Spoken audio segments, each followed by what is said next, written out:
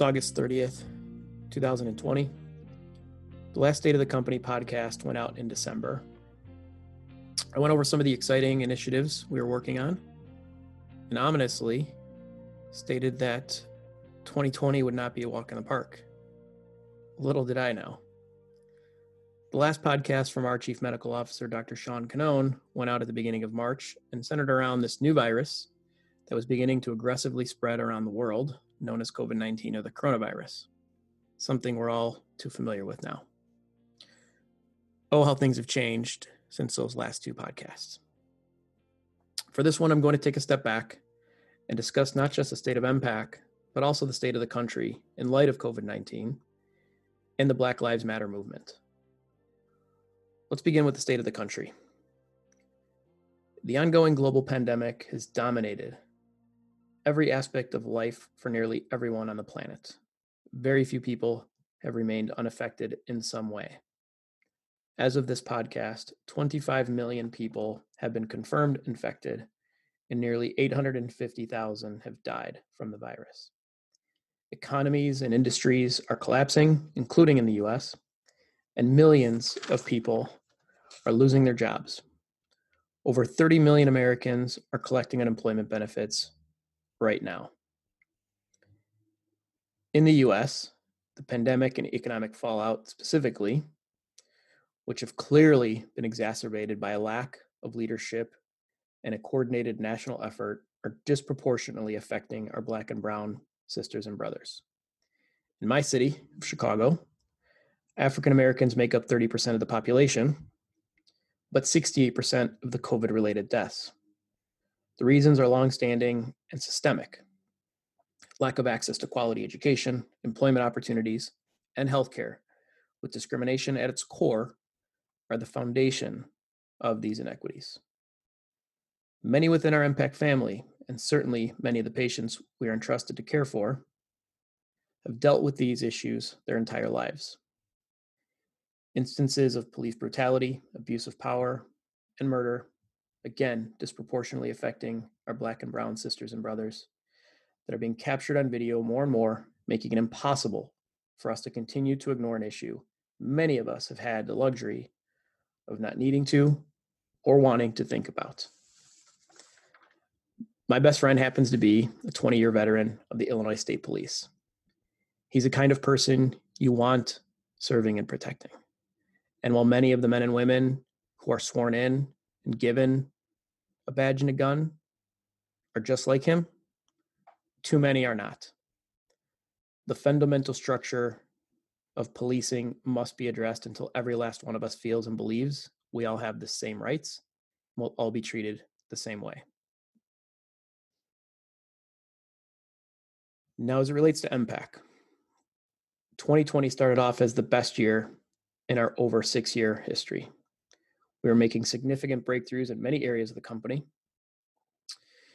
as we saw all the hard work from 2019 begin to bear fruit. And then the world and our lives were flipped upside down. Our only focus for the last 6 months has been to keep our providers safe and keep our patients cared for. Sounds easy enough, but you all know better than me how difficult that really is. What we thought would be a 3-month bump in the road has turned into an open-ended, ongoing crisis with no real end in sight. Being in crisis mode, managing personal and professional stress for extended periods of time, is exhausting. I'm incredibly proud of the work that's been done by everyone at MPAC, and I often feel guilty that I personally am not doing enough. But the reality of the situation is that this issue isn't over yet. We must continue our efforts in keeping our providers safe, both physically and financially, and our patients cared for. There's been a lot of work going on in the background in upgrading our telehealth program that would aid in these goals by extending our care models to reach more patients during more times and providing the ability to provide remote care. In the meantime, I ask that you all continue to do what you've been doing, and as importantly, take some time for yourself. The situation we find ourselves is, in fact, unprecedented and highly stressful. To wrap up, I want to readdress the systemic inequalities that have always existed, but are now in the spotlight, and share with you what we are all doing, whether you know it or not, to address this through MPAC and our work. This was not our initial focus when MPAC was started, but very much became one once we got more educated about how our healthcare system works, and more importantly, doesn't work. Had we simply done the easy thing and followed where we could make the most money, which is how our healthcare system and so many other aspects of our lives are structured, we would only be seeing patients who historically have had access to excellent care, were generally healthier, and needed a lot less from us. What we chose to do instead is to do the right thing, even though it meant going against the grain and flying in the face of the quote unquote easy path.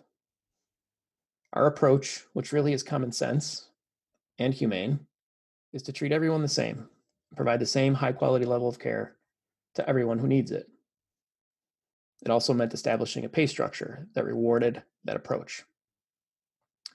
Unlike other organizations, we don't just treat patients with quote unquote good insurance, and we don't pay our providers based on the profit generated from each of those encounters. That approach would perpetuate the inequities that exist in healthcare.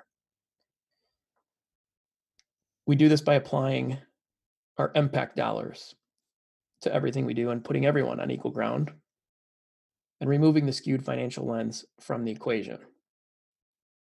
Now, is this optimal? No. Is it perfect? Not by any stretch of the imagination. But is it a move in the right direction and better than waiting on our elected officials to eventually agree that healthcare is a right and not a privilege? Yes, we believe so. So we don't penalize our patients for not having the perfect insurance, and we don't penalize our providers for caring for those patients in particular. But that means that we need to figure out ways to be very efficient and look at other areas to add value and improve our financial performance. Otherwise, we can't survive, and then nobody gets care, and nobody would have a job at MPAC. This approach also drives our hiring process. I invite you to visit our website, where we proudly have everyone in the MPAC family listed and displayed. You'll see that equality is in our DNA. We can all be proud of the diverse organization we've built. 2020 has been unlike any year any of us have ever experienced. But I believe we will get through this. We will get through it together. And together we will continue to drive the much needed change. In closing, I want to address our stance on the social issues that are finally being talked about. At the beginning of the Black Lives Matter movement, I was really struggling with putting out the right statement and saying all the right things. I chose to share a powerful statement that Michael Jordan put out, somebody who historically has been very apolitical. And just this morning, I read an article about a New Orleans chef named Nina Compton. Compton is a Black woman who grew up in the Caribbean island of St. Lucia. In that article, Nina warned of rushing to put out a statement and becoming a temporary ally to the movement.